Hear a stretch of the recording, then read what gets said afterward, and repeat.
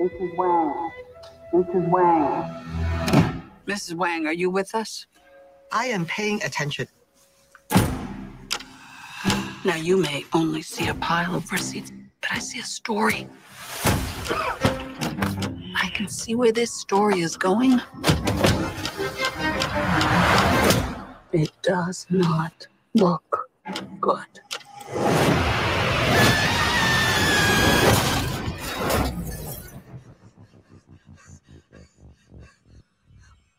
What's happening?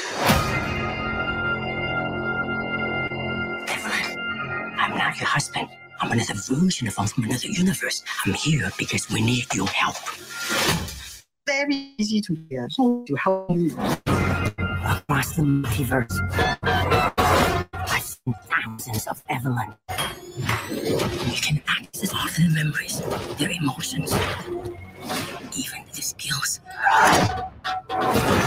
There's a great evil spreading throughout the many verses. And you may be our only chance of stopping it. Don't make me fight you. I am really good. I don't believe you.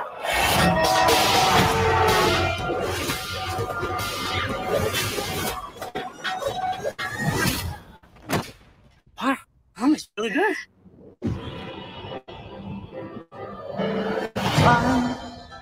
He's waiting in the wings. The universe He speaks of senseless things. is so much bigger Script is you and me. than you realize.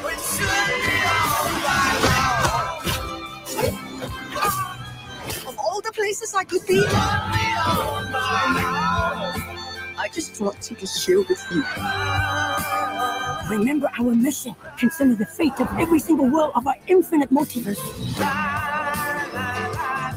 There is no way I am the Evelyn you are looking for.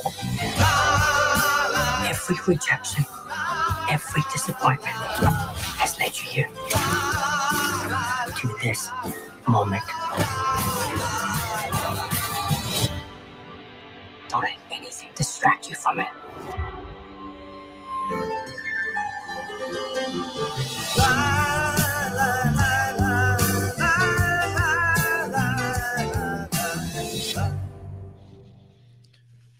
That's a very good preview for a movie that's impossible to do a preview for.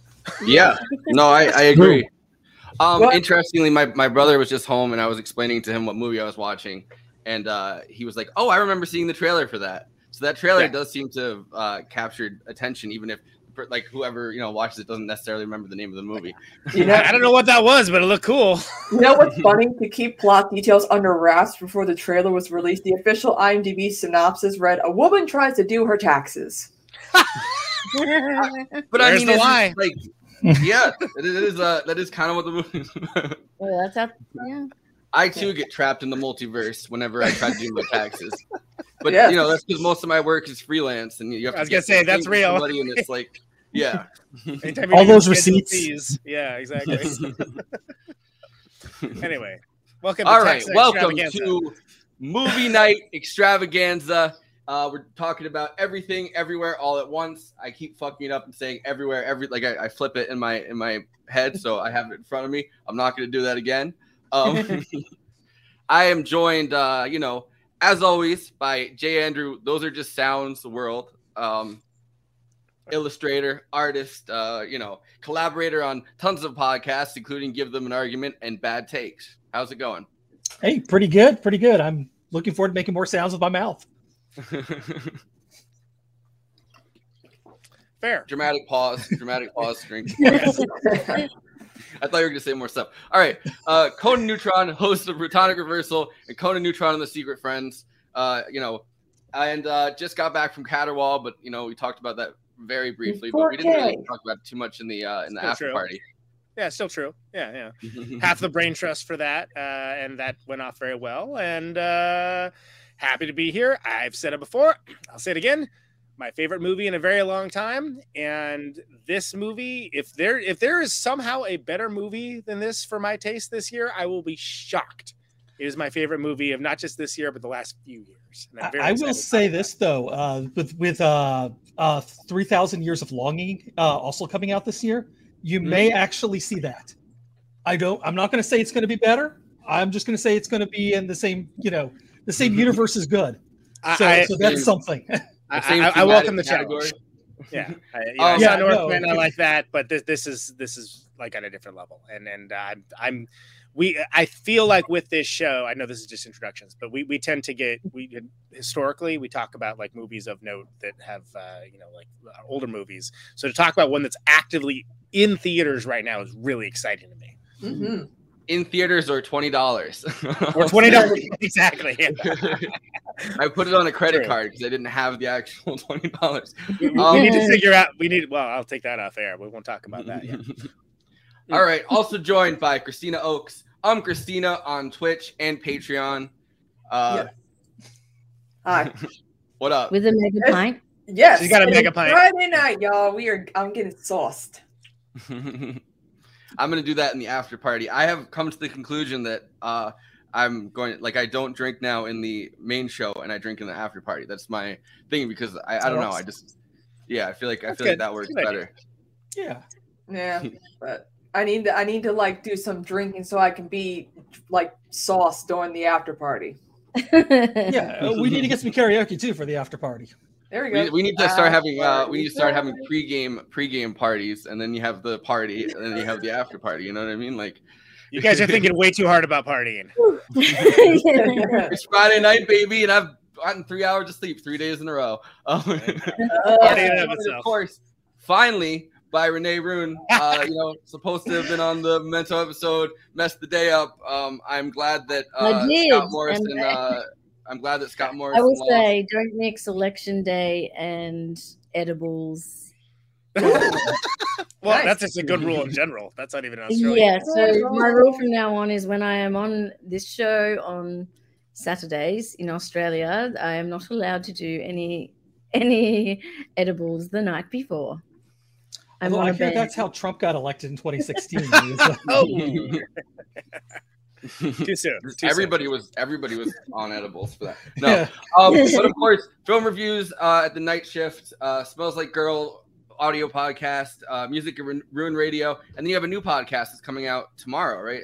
The first episode. Yes, I do. Yes, so new podcast, The Night Shift. So it is on YouTube, and it will be me, Bonnie Burton, and ex-porn star Jenna Hayes, and we're going to be talking about X Movie by Ty West.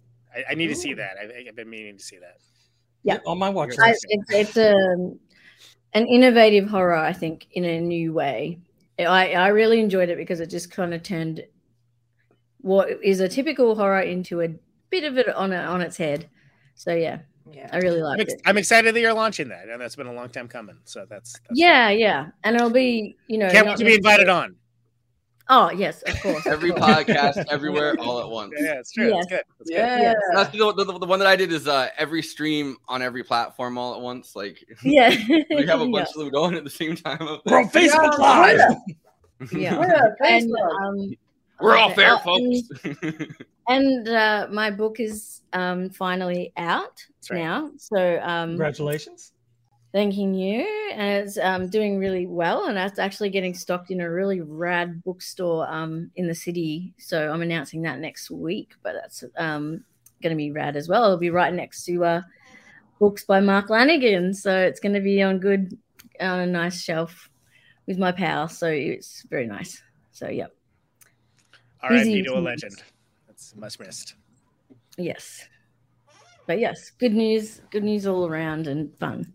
But yeah, this film I was excited about, and I mentioned it to you guys because I was like, I haven't seen a film like this ever before. Same. I was trying in the background. I was trying to wag the dog pretty hard, and yeah, nothing was happening. And then an Australian suggested, and then then it's okay. Yeah, yeah. I'm like, excuse me. Yeah, no. And I just I loved it from start to finish. I found it. Well, it is almost impossible to find something wrong with this film. Yeah. And to be bored I mean, they're running away from Everything Bagel. I love Everything Bagels. I don't know how the fuck you wouldn't just reach out, you wouldn't just take the bagel and go, you know what, I'm gonna try this. But you know what, I'll forgive that one cinema sin. They don't have milk anymore to put cream cheese on the bagel in that universe. In the Alpha universe. I like that. I like that. There's little bits of that, all over, where it's oh yeah, but and it's not that the cows are gone, we don't have milk, and so he just is chugging the milk and whoa, dog. Yeah. And even but there's little thing, and they don't dwell on it. It's just it's right there if you want it, but they don't make a big production about it or anything. I love it. There's just all these amazing little nuggets that are just there with no explanation because it's not needed. It's this is just how the world is. So just you view it, you see it, you accept it, and this is where we are.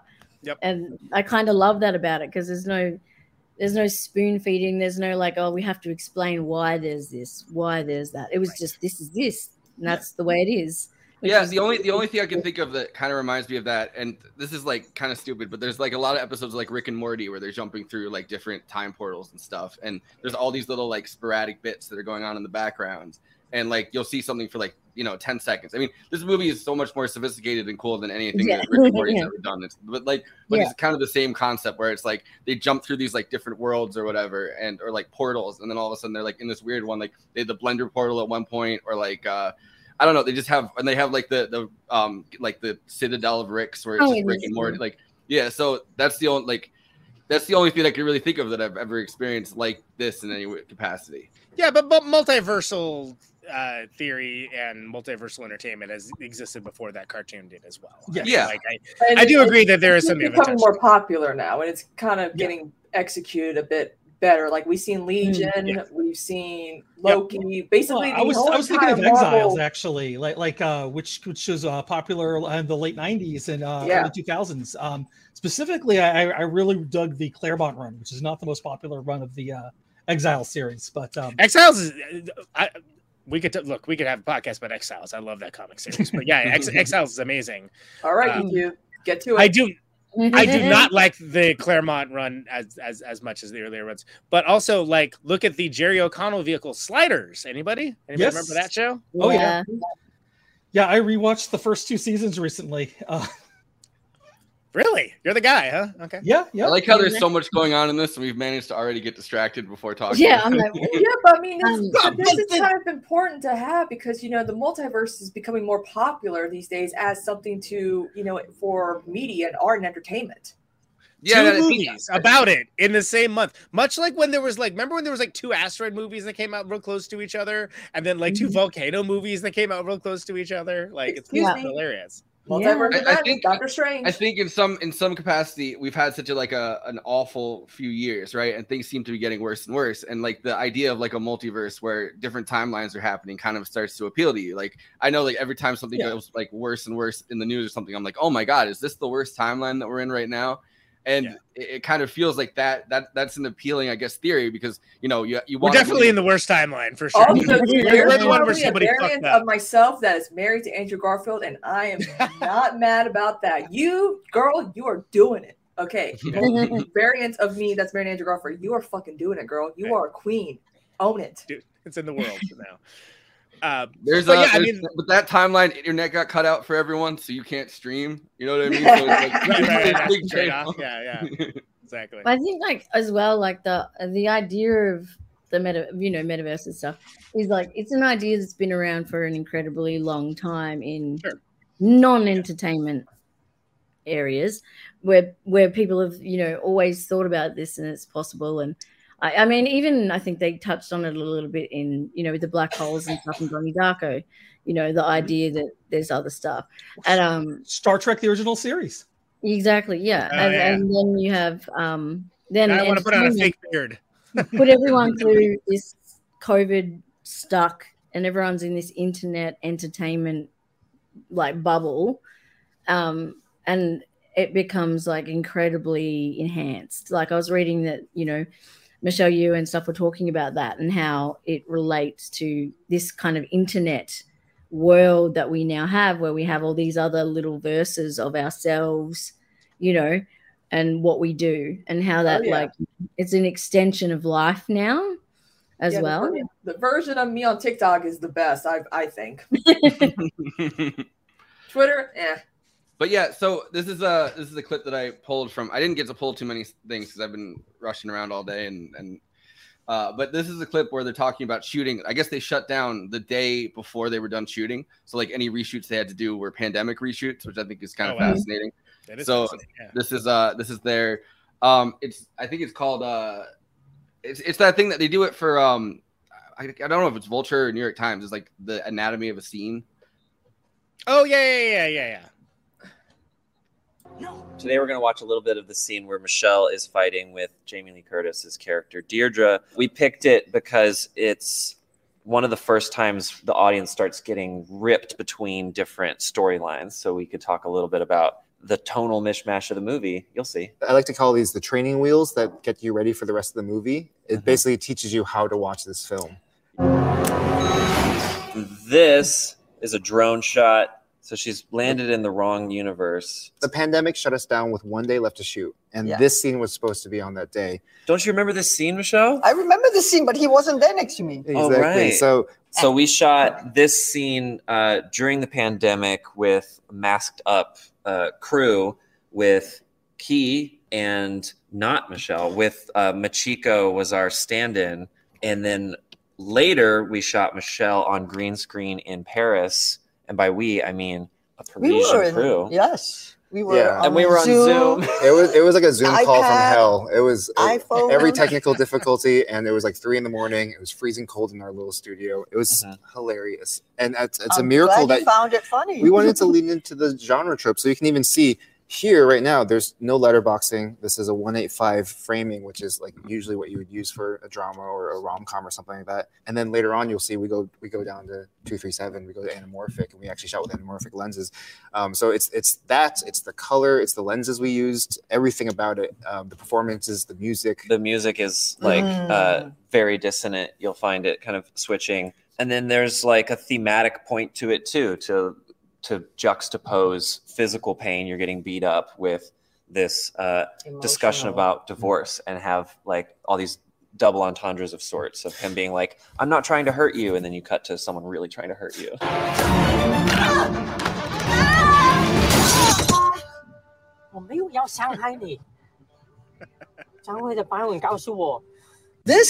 This filming, it was really bizarre because I was in Paris with a completely new crew and talking to you guys over the Zoom, and then sitting literally with green all around me and going, remember that scene? Remember this is the part where you were coming from, and then you're going back in here and you're going there and you're sitting there, go, okay, now I look confused, and that's perfect. Look at this confusion. That's her actually being like, what the fuck's happening? It's like, why am I in this movie? This doesn't make any sense.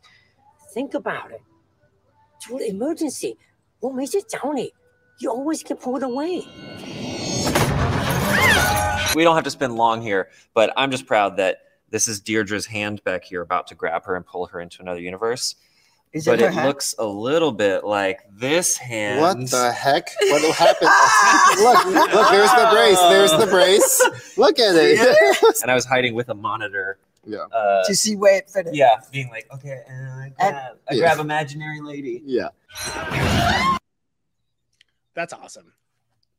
That has to be like, as amazing as this movie is, like how they, like the level of detail that they put into it Yeah. Like, I mean, gosh, there's a few things I was like, oh, I didn't catch that. That's why I I've seen love this those twice. anatomy of a scene like things. I that they loved do. Daniel's wearing a googly eye ring. He is wearing a googly eye. I did catch, yeah. And it's also, I think it's also really cool to point out that both Daniel and Dan basically just worked on music videos and like very short films, but primarily music videos before Swiss Army Man was the first film. And then this is the second. This is like an incredible film for a second film. Honestly, like every good director, I think, kind of starts off doing music videos or advertisements in the case of Ridley Scott, because he wasn't doing it's a little bit before they were doing too many music videos. But the budget for this was only $25 million. That's actually amazing. And that's like what they did with that is like, I hope that this movie becomes influential in filmmaking. Like if people attempt to rip off this movie, I am okay with it because first of all, you're not going to be able to, you're just not, but like, you'll be able to take something cool out of it and like push it forward in a way that like remember like after the Blair Witch Project that like suddenly everybody's doing shaky cam stuff and it was, God, boy, my nausea. Did not like that. They still are sometimes. I mean, they're still right. Cloverfield kind of brought it back or whatever with a decent version of that, but that's the only other decent one they've done. Paul Greengrass did like the I think the perfect version of it because unlike a lot of the other directors who did that, he actually kind of like laid out where everything was in the scene, so you can kind of follow the action even though everything was kind of shaky, as opposed to just using that to hide all your mistakes and sure.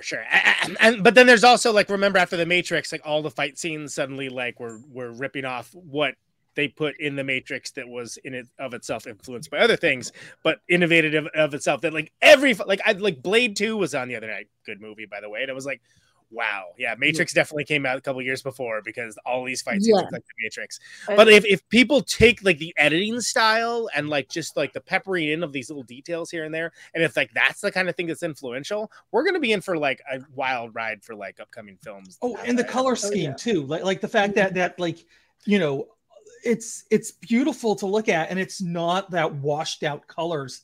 And I'm not saying that it's bad to have washed out colors because one of my favorite movies is The Crow. I mean, like you know, the most washed out movie there ever was. Yeah. But, friend of the show, Denis movie Enemy. That's supposed to be all washed out, and that's like part of that. That's part of the character of the film. And one of our favorites that we also mentioned, Children of Men, also very washed out. But you know, like it's okay to do something washed out, but it's not okay to do it if it's just because it's cool. Yeah, and also the majority of the film scenes were shot at a high frame rate. This was done to give the editors the flexibility to put different parts into slow motion that weren't originally planned to be. Yeah, and that is used to such great effect here. Yeah. I was going to say the use of pace in this film is incredible to the storyline. Yeah, like when she turned the bullet into the googly eye, like you see her fingers actually move. It wasn't like a cut. It was you know you see that, and it's those little things. And also, like, growing up watching my dad making me watch all kung fu movies, the fighting in this is so good. Awesome. Like the fighting is like doesn't miss a beat, and it's amazing to see a female lead character as well, not playing a role that is, you know, like when I think of Michelle, I think of, you know, amazing performance in film, but like, you know, you think of Crouching Tiger, Hidden Dragon, where there's like the whole point is the kung fu and all that kind of stuff. Where seeing her play this such a strong woman, but in a normal-ish universe, being so strong is really great. Can I just say that fight scene wise, real quick, you know exactly what you're in for when one of the very first fight scenes involves a fanny pack. And it's badass. And you're like, oh, wow. There's parts in this film that I was like, and it hasn't, it's hard to shock me in any way.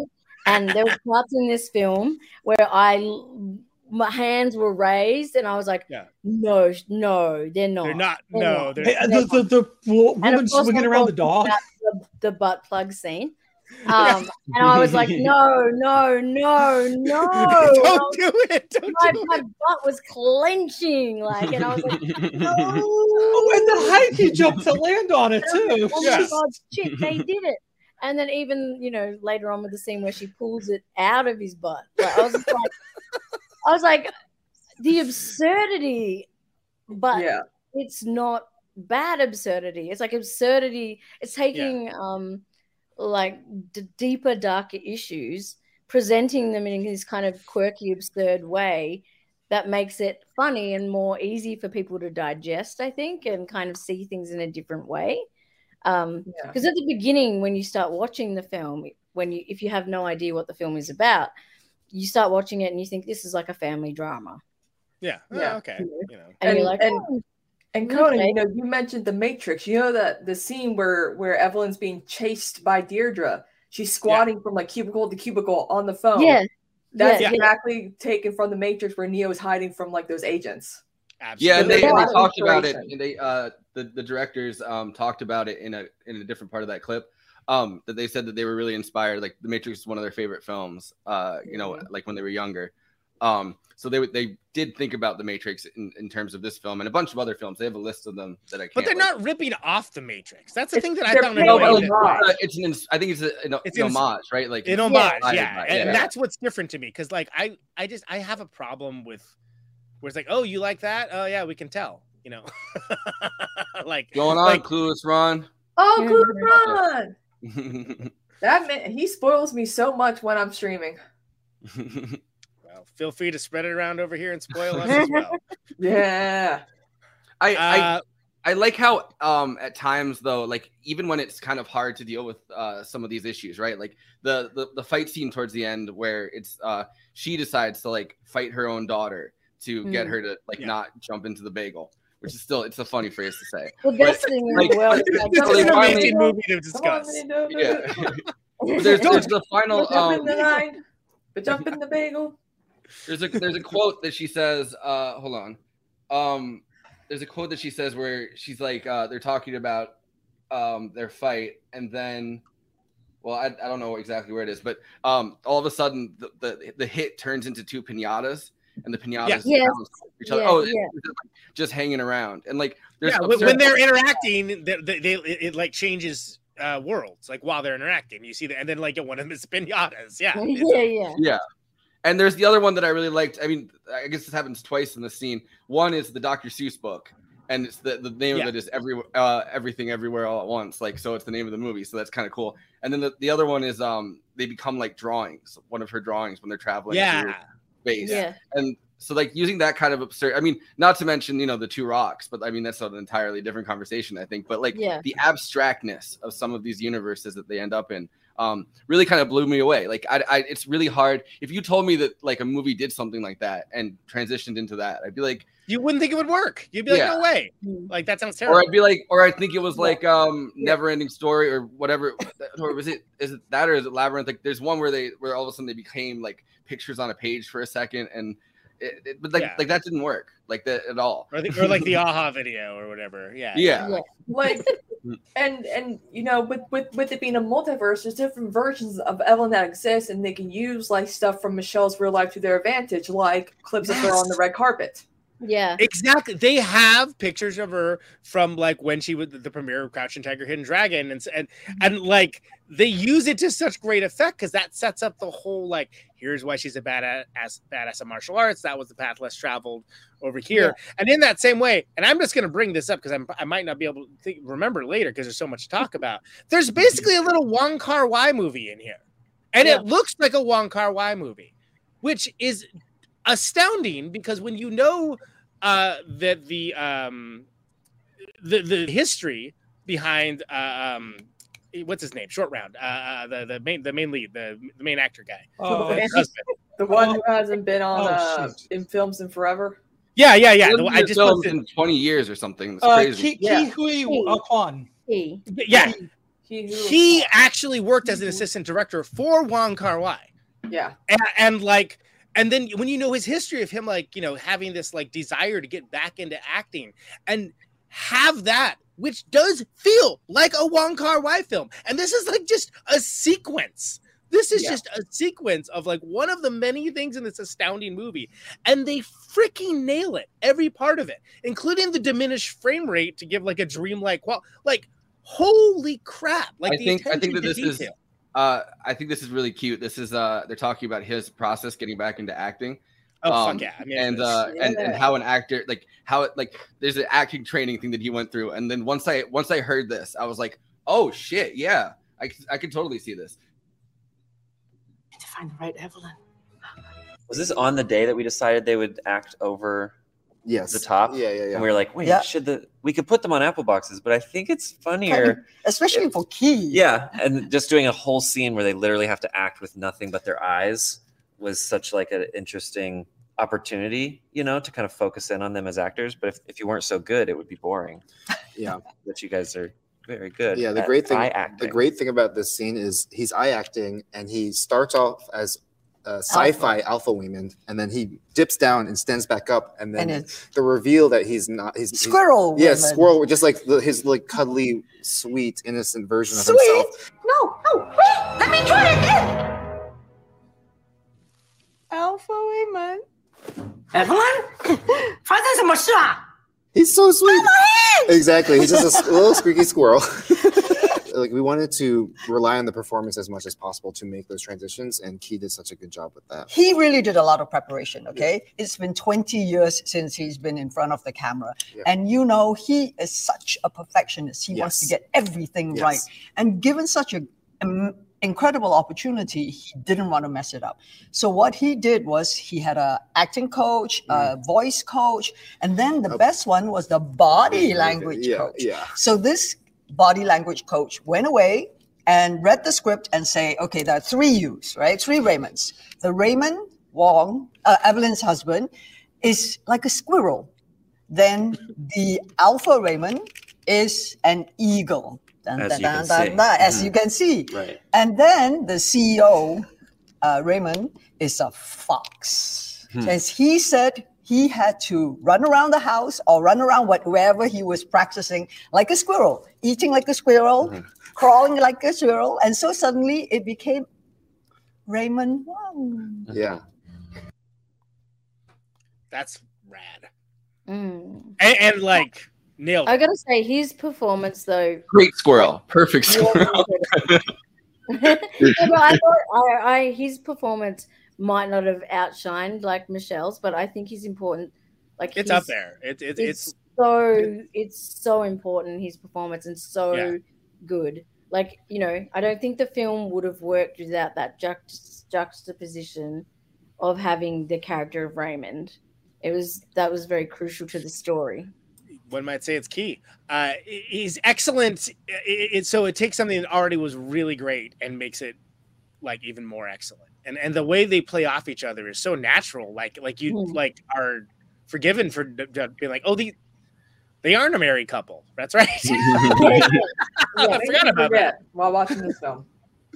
Yeah. And well, it also feels like throughout the movie, I mean, I like that acceptance is kind of a key throughout this movie, right? Like I like that they're not overly judgmental of her being, not quite understanding her daughter's sexuality, not really, with the cultural like clash or whatever, not being completely comfortable with it. He's a lot more comfortable with it, it seems. But I like that it doesn't feel like she's not like a bad, like you're never judgmental of her necessarily, right? Like it kind of feels like she's never played as like the pump, like you don't see her as a bad person. Yeah. It's never cruel. Like it's never like it's objectively true that her life is better in the way of material success and achieving ambitions and dreams without him. But it never gets cruel about it. It's just sort of like, and that's the key to understanding this movie, I think, is that like it's cruel. It's cruel in one moment, and it's when Alpha Wayman says,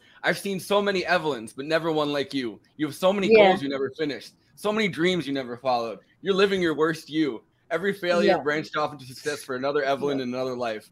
Most people only have a few alternative paths close to them, but you're capable of everything because you're so bad at everything.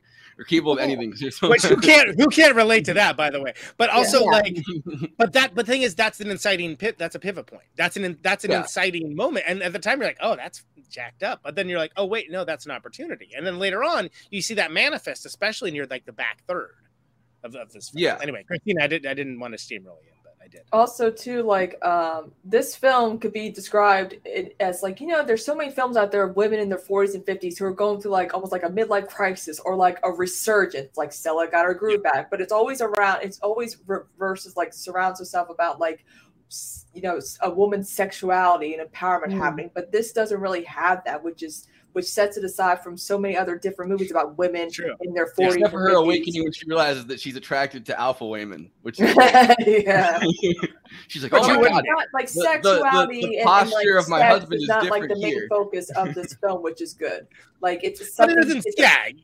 It doesn't center her entire motivation, right? Like as it does in those other films you mentioned. I think that's a really good point, and I think that's one of the reasons why this is a much smarter movie than I think some people even like give it credit for. Yeah, like because she's fully realized and other things. She's fully realized in her initial lack of realization of self, and you get to see her become the most fully realized possible version in the multiverse in the course of what could be construed as random nonsense that actually does all tie together. And it's an incredible feat of storytelling. Yep. Yeah, it's an incredible performance. And she better be freaking nominated for Best Actress. Another line I think is great. He says to her, Alpha Waymond says to her, is, I've seen you die 1,000 ways in 1,000 worlds, and every single one you were murdered. And then she's like, murdered? Who would want to murder me? And it's like, come on. Like, you're someone's victim in some universe. But I think that but what I was going back to with acceptance, right? Like not just acceptance of her daughter, acceptance of herself, acceptance of her husband, although he's kind of quiet and shy and like, you know, unassuming and kind of, I guess pacifist is the correct word, right? Like he handles people with love, where she kind of handles people a lot more roughly.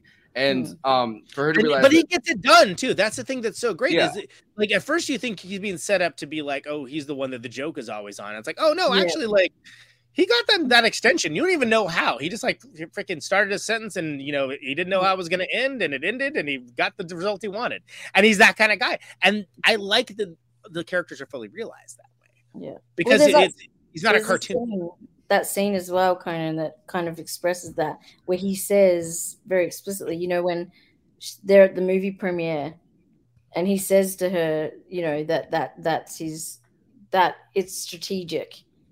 Yeah, like his way of dealing with everything and being like, you know, he's not the joke. It's all strategic, and that's his way, you know, as well. He points that out. But I think the film really does a really good job by showing even the part, like the harsh part, Conan, sorry, that Black was talking about, with the, you know, you're bad at everything. It was kind of because she is bad at everything. She's actually pliable and able to be anything she wants, because she's not trapped in this already thing. And like I thought, like it was really good how, because the film basically, it's sort of, you know, it suggests that, you know, what makes life meaningful is recognizing that there is no real meaning, and that all things and like all moments are equally meaningful, like no matter what, and showing up for your, you know, for your life, whatever it may be, and for the people in it is possibly the most meaningful thing that matters, you know what I mean? And that's sort of what it's trying to drive home, is that it's actually being a part of that world, whatever it is. Yeah.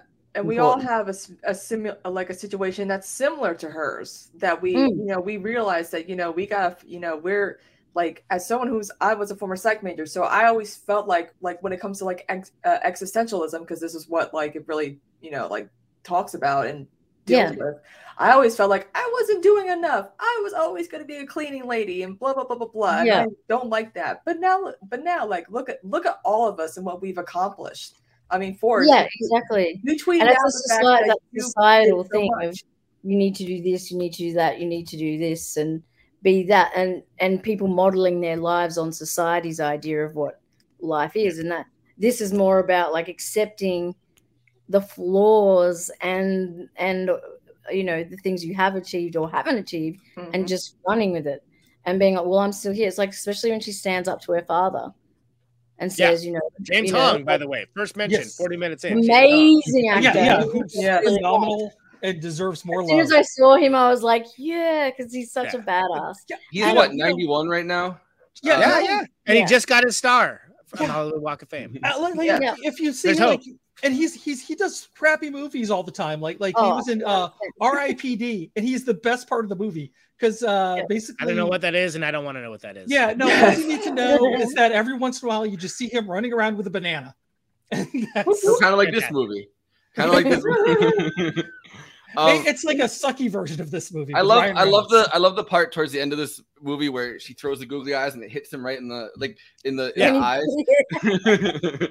I love that too, and I just loved how all it that simple scene. That one of the bits. I think that was one of the bits that made me teary was when the father, when she stands up to her father and says, "You might not be proud of me." But, and then explains, the daughter and introduces the girlfriend. And then, the father's actually fine with the girlfriend. Yeah. It's he's kind of shocked for a second. And he's like, oh, okay. Well, Yeah. But also the scene in the other universe when he takes off all of, he grabs onto the back of her to help. Like he realizes, that's where they make like a the chain down the stairs, the alien exoskeleton too. Yeah, which is his Professor X wheelchair turns into an alien exoskeleton, which I love, and that's something that first time I was like, where did he get that exoskeleton from? And I was like, oh, that's a wheelchair. Okay, that's just like cool. Yeah, it was amazing. I was like, I don't know who he is. We had no time to show you that transformation process. We have way too much movie to get to. Over 2 hours long. There's another moment that I flagged to bring up when she's talking to Wayman in the beginning, and I just realized this now, like the connection here, I think, but he says to her like your clothes never wear in quite the same way, your hair never falls in quite the same way, like the lines from Story of a Girl, and then you realize like actually watching this like this is the story of a girl who cried a river and drowned the whole world. Like that's kind of a poignant like I love that song. To kind of have him say to her. Yeah. Can I, since we're talking about this kind of stuff, can we talk about like I love and talking about the old kung fu movies, how it does the training montages. Like yes, you first get like a straight rendering of it, and then you get the pinky one. Which one cut of the muscle on the pinky. It's the delivery system for the one shot where you have the pinky that has like the super overdeveloped muscle, and you're like, oh, it's about to go off. And it was like such a Popeye moment too, Yeah. And later on, somehow, Joe Butsubaki cues into that and hits somebody with the pinky, and it's a callback to that, like later on in the movie. They also have the cookie one where she's like, even eating a cookie can be kung fu, and I just love all the different variants and versions of Evelyn. Like, do you guys have like a favorite version of her? Oh man, that's a good question. I love the actress part because that's just me. I'm all about that. I will say that the hot dog finger version moved me. Like I was not that was one of the scenes that I teared up at towards the end when she finally accepted Jamie Lee Curtis as love. And I'm like, and Jamie Lee Curtis starts playing the piano with her feet. And they put the hot dog fingers in the mouth, and I was like, I should feel gross. It's played totally straight. That's what I love about it. It's played. It's like not played for like, hey, check it out, hot dog thing. It's just like, nope, this is how they dress up. I screen grab that so I can put it on screen at some point. This should be like, what the? But it's actually 2001: Space Odyssey too. Like it's also tied in. It's like it's a really tender moment where they accept who they are. Like obviously, Evelyn can't deal with the hot dog finger thing in the relationship, and Deirdre desperately is in love with her and wants to, in that multiverse. And that's a callback to like when they have to do the absurd things. Like she has to like, profess her love to like get the power, and you're like, what? That's weird. Why isn't that? And then like you're like, oh, okay, because there's timelines. The guy's nose and then put it in the mouth, and like, I would have loved to have been in with these guys when they were coming up with this shit. Because like, I don't know like how they came up with the hot dog part of it, obviously, but like it does.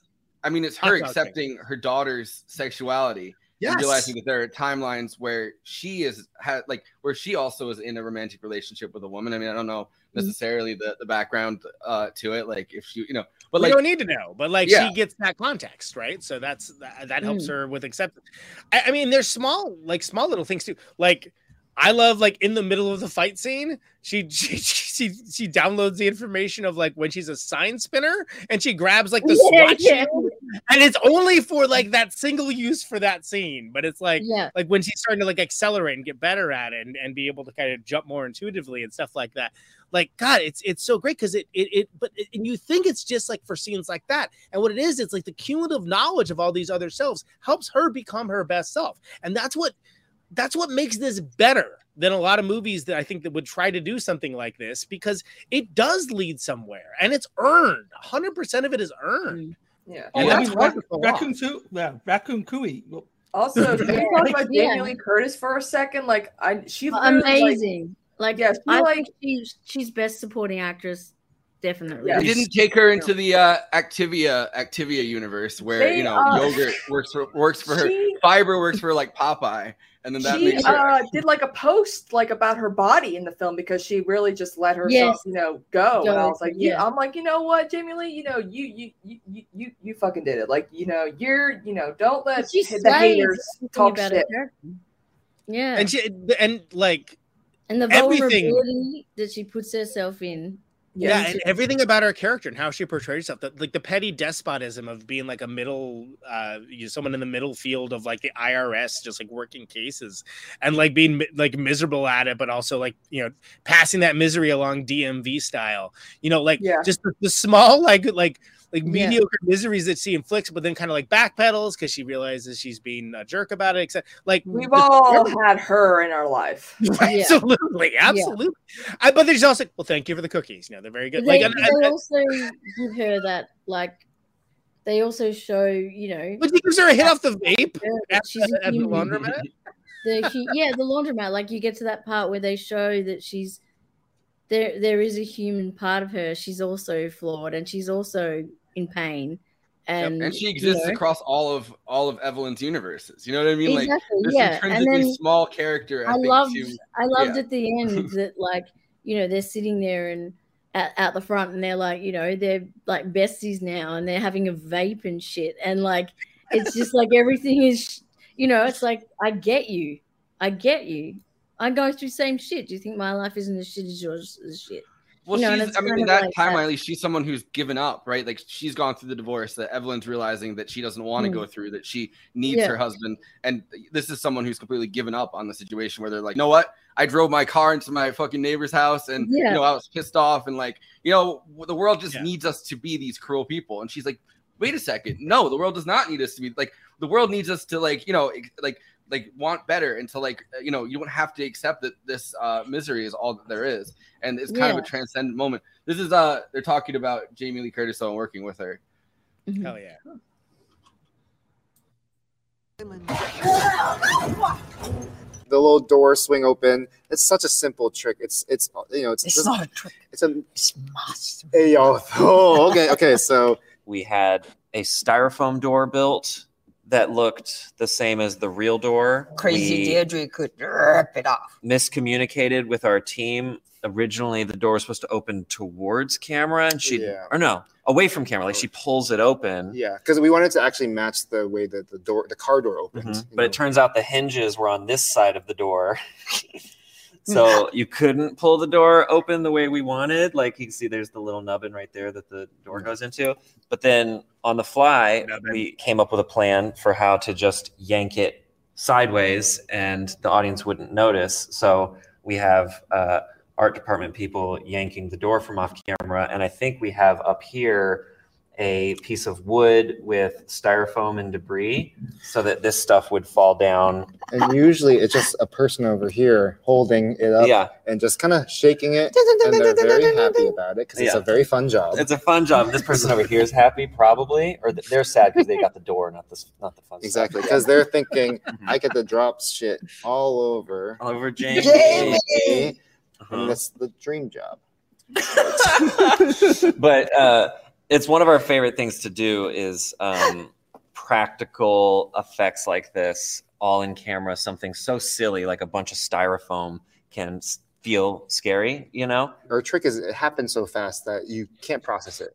I think our movies are all about getting past logic and processing and critical thinking and just being like, I want to give you something that is beyond that. And so this obviously isn't there yet. You know, the rest of the movie gets there, but for this moment, it's just like a fun trick. We pull the door in one shot, we rip off a door in another shot, we cut it fast enough, and it feels good. It's jarring and fun, and it's kind of what. Who was looking at the door? Everybody was looking at Jamie. For I know. God's sake. Look at this. It's a real staple in her head. No, it's not a staple. Movie magic. Also, this little details like this necklace was all with her glasses. That's all Jamie. Jamie's just like, I think I should be wearing a wrist brace with a watch over it. I think I should be, it's like every little detail. She was like, I want to know who this woman is. I want to live in her life. And so she just came every day. She'd come with a new idea. Like, oh, I should have a little rubber thing on my thumb. Yeah, it's amazing. And her face. Yeah, she was scary. Oh, God.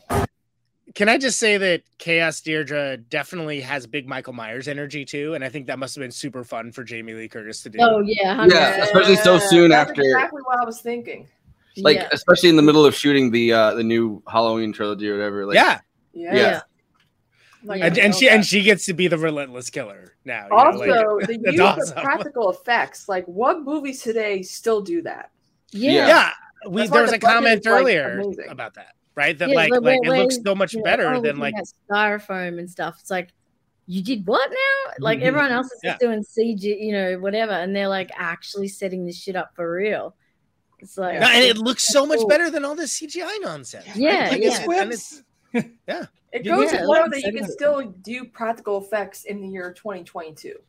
Yeah, 100%. You can do them well, and that's what this film proves. Let that be the inspiration for filmmakers. Like, yeah, it's like you don't need to make everything this flat, kind of one-dimensional CGI crap. Like, you can still do practical effects well. Oh yeah, it's funny that the Russo brothers, I guess, produced this and put money into it. Like they've done like a bunch of the MCU films. Oh, really? Okay. Yeah. So it's interesting. They did Endgame. They did Infinity War. They did Captain America: Civil War. Yeah. So it's kind of fun that this kind of I feel like this like the way that this movie aesthetically looks kind of puts even like the Marvel movies to shame. You know what I mean? Like, because it's almost like here's what I would say. As much as it's absolutely uniquely a movie that can only be made in present times, some of the filmmaking techniques are a callback to the halcyon days of filmmaking for when there wasn't like this immediate like easy path towards like making a thing happen on a screen. And what I love about that is these freaking guys obviously love movies. And they love all of these like classic like adventure movies, but they're not trying to rip those off. I love Stranger Things, but like, let's be honest, like it's not a very original series, right? Like it does the thing that you want it to do, and it's good. Brings back the 80s nostalgia. Yeah, and everything. Kate Bush gets to get a paycheck out of it. Hey, great. Yeah, but but well, I was saying just quickly. Well, just real quick, I was just gonna say but it's they get the feel of those adventure movies without ripping them off. Yeah. So it's so could only like come out like this year.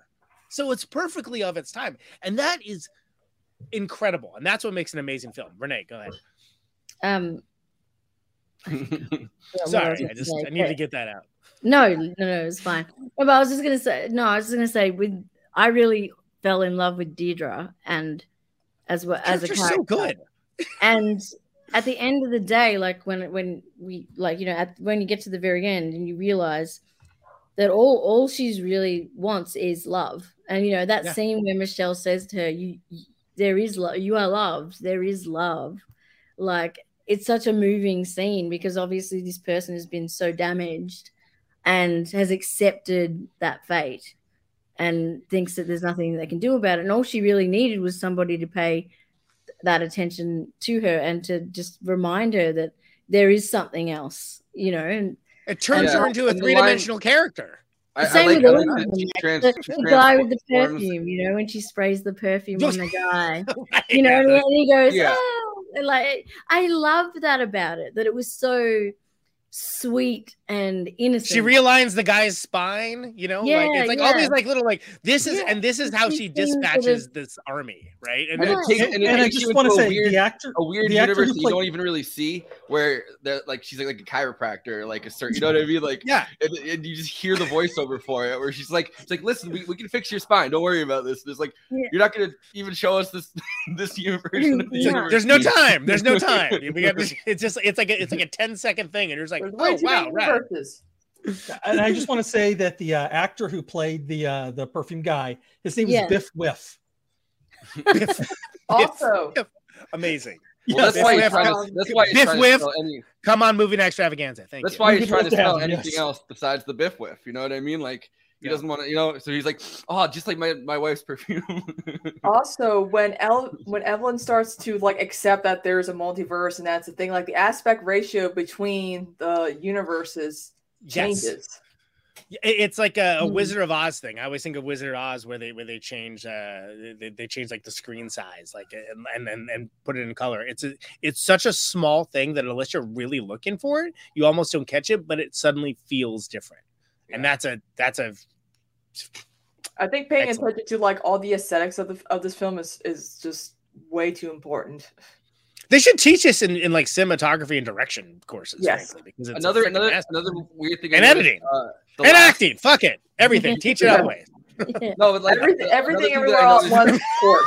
Course. Every class everywhere all at once. Yeah. There you go. Where they do the thing where they flip through her face really fast, right? Like at the end. Though. Yeah, all of it, Like, yeah. pop, pop, yeah. There's like images mixed in, like there's a dog, and I don't know whether that means that in that universe Yes, she she's is a dog, there, yeah. or Yes. whether That's like, what it you know, means. yeah, It has Yeah. to be. yeah, like it's just kind of Like here's a male version of myself in a different universe that's probably a billionaire and I don't even know it, but now I do. I know. Well, and okay, so we mentioned Rakakuni earlier. Yes. Mm-hmm. I feel necessary, as I am Conan Rakakuni Neutron tonight, It that was so hard to spell. I thought at first that it was Rakaku. Yeah, and then I was like, real talk, I copied and pasted it. But what I love is it's almost a throwaway gag, right? Because she referencing, they think that she's referencing Ratatouille, and you're like, oh, that's hilarious, Rakakuni. That's really funny. Ratatouille. And then they do it. And what I did notice is that when they're in the sashimi restaurant, I was like, oh, you can see the raccoon tail under his hat. Like you can see it. Like that's the second time around. I was like, oh crap. Raccoons are cute. And then there's the because she's what is the Rakakuni say? She's seen too much or something. I'm like, whoa, like what's happening? Like, well, no, I think the thing is that she's fragmented. Like she's fragmenting at that point. So anything that she says turns into another universe. So the fact that she explained like, oh, you know, Rakakuni, and he's like, and then she has the chef Fui or something, and like, but because of that, it splits off into the universe where there is a fucking Rakakuni. And then they managed to build emotional stakes for him and Rakakuni being separated. Yeah. And you're like, go. Yeah. I know. And then when You're like, what am I cheering for? What's going on? And at first, I they love silently have the guy just kind of being a dick. And he's like, Yeah. no, she's You're like, like, they're that like, guy's you're about to get fired. You're not doing this correctly. And then he's like, or whatever, like, you know, doing the hibachi thing really fast. And you're just like, oh, that guy's kind of a dick. And like, you can tell like the raccoon's under his hat or whatever. And then for him to like get emotional and be like, I didn't even know how to like, you know, fry or boil an egg before this. And he showed me all these things. And you're like, oh, fuck. Like now I feel like you got to get that raccoon back. Like, You get these what would be throwaway gags in a lesser movie. You get actual stakes and then she's like, let's go get your goddamn raccoon, you know, whatever she says, and then she controls him with his hair, which is like, why does it work for her and not just the raccoon? Then the best part is he like can't do it anymore, gives up, loses hope, and then she comes There's a in whole and freaking there's a No, Disney Plus and mini like, series, you she know, jumps like in, it's like, what? you know, she gets don't give them any ideas. and uses her, you know.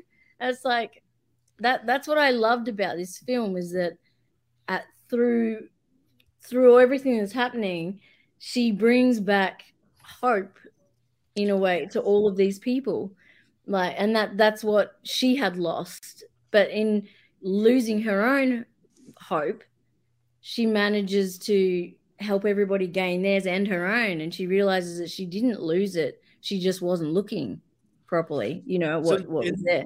So instead of being about cumulative trauma, it becomes about cumulative hope. And that's one of the reasons why the back third of this works as well as it does. Because I think if it was something where it was like, you know, Hallmark movie or whatever, you'd be like, yeah, whatever. Okay. You know, jerk off motion for people who listen to audio. But like, I mean, Conan makes jerk off motion.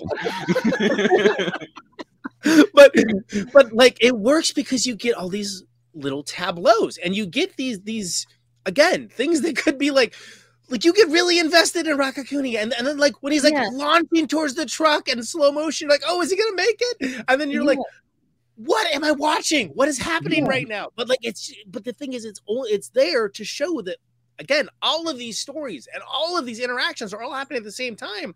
And there's been a turn. There's been a turn where instead of being an absence of hope and nihilism, it's turned around that like she's making things better, and she's making things better in her own specific and sometimes absurd way, and that's like the fight scene where she realizes the guy's back. And it's like whatever. I think a lot of like both Asian American and the two thugs like fall in love with each other and then they get married. Yeah. Like, all right, well, sure. Why not? I think both you know, like young Asian American like comedians, like writers, movie like directors have grappled with these issues of kind of you know, coming over from another country, having immigrant parents, but it's generally because it's the kid, right, like whatever, like the writer writing it who's younger, like it's generally from the perspective of the younger character, and you kind of get the parents on the periphery, and it's played for comedy, and you know these mix-ups. You never get it from the actual perspective of like the you know the person who immigrated over, and they're like the center focus, and you're breaking down these things because you know I think you know with I'm not going to call it a homophobia or like, but like the non-acceptance, right, of different sexualities. And I think it's interesting when she says in the beginning when they're introducing Chabu Tabaki, and she's like, they're like, you pushed her too hard, like you broke her. And I think that that kind of gets grappled with a lot from the perspective of like a parent that wants too much for their kid, and then their kid, you know, kind of ends up just kind of smoking weed and hanging out, and they're like, I don't understand why there's these crushing expectations. But to have her be the one that realizes like, no, like I created this absolute monster by like pushing my kid to the breaking point is kind of a fascinating thing. I don't know another I don't know another thing that I've seen that like grapples with it from that middle generation, where you can see that her father was completely disappointed at her at all times, right? Like you can see that from the moment she was born too. Yeah, the line is like, I'm sorry, it's a girl. Yeah, exactly. Yeah, they do that whole like storyline, and it's like that disappointment that I felt like she, you know, she wasn't homophobic of her daughter being that way. She was more worried about what her father would think. Yeah, but I think she was having. I think she was struggling with accepting that, and I can see that from a parent's perspective. Like, you know, you want your life to be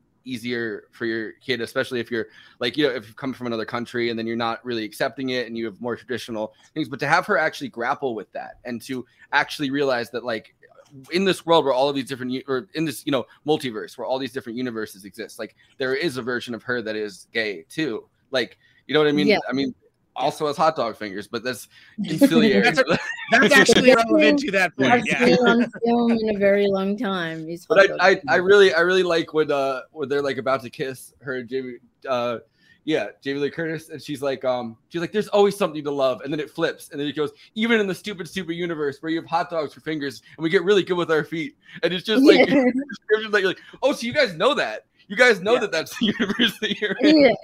Yeah. Yeah, there's like so many. Yeah, just like it's a film that, you know. Yeah, like even I was talking actually to some people from Roadshow at my work, my day job, who had just finished doing a campaign for this film, and you know the way that cinemas wanted to classify this film, like in what genre, and struggling to figure out like how it's in the name. It's a movie about a woman doing a like, oh, And also, too, this is like one of the least confusing films that's they dealt with this went subject. with action sci-fi, I believe, and I was like, yeah, I guess, but not really. It's a black comedy and yeah, like, there's just so family. much more to it than that. But it's so all encompassing that there was like we don't know how to classify what this is, and so they went with action action sci-fi. Just say it's everything everywhere all at once. I mean, Yeah. But Well, yeah, we kind of talked about this genre. I think I'll call this sci-fi, but we talked about this with Ad Astra, and the idea that like, yes, like movies like this are sci-fi or like fantasy or something, but they're also like the emotional core of it is incredibly humanistic, and I feel like it doesn't work without the actual like emotional core and issues being something that have to get tackled, Yeah, whether or like not. a family. It's like a Psychological, I guess, family psychological drama. sci-fi almost, or like, Yeah. I don't know. I mean, I hate classifying things because this movie transcends all. Like, there's no. genre to it. This is the so perfect many genreless genres. movie. Yeah, Yeah, I mean, that you it's- can't give it a genre. What they classified it as, what they call it, and I have this in a clip where they're talking about it. Cosmic gumbo is the Makes is sense. what they Yeah. they thematically called it. Yeah. And I think I was gonna say, and obviously it brings us to, one of the most important bits, which is the relationship between the mother and the daughter.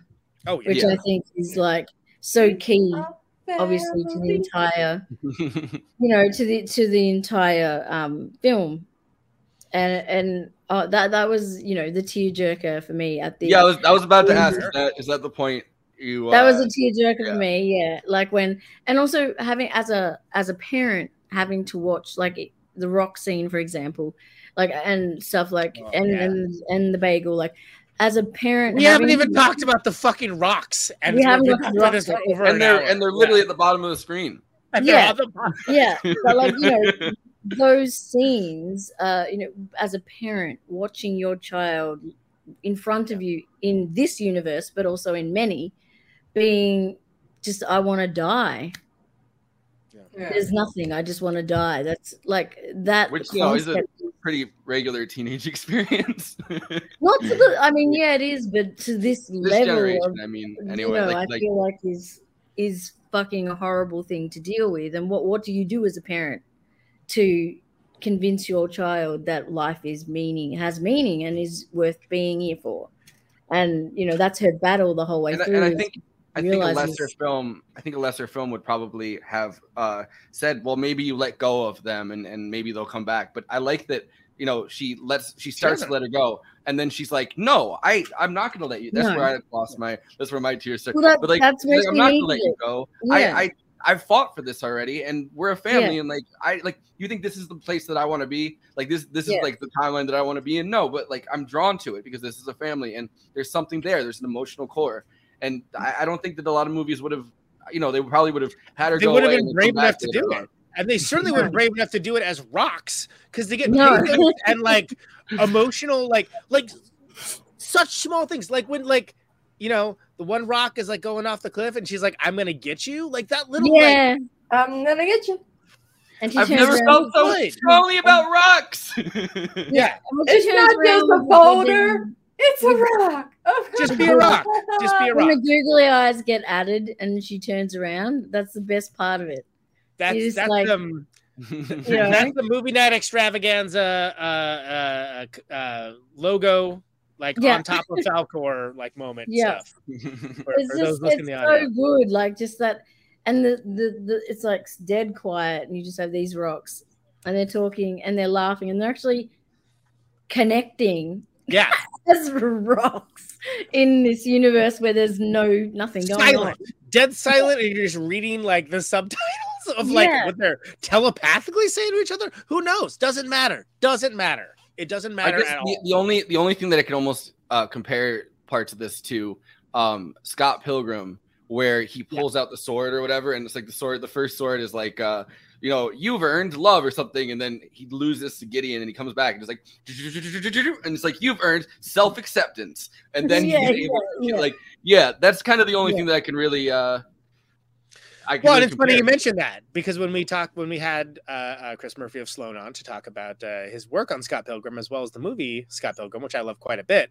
I talked about how like I wish that it had been a bigger financial success because I think if it had, we would have had a way different 10 years of filmmaking.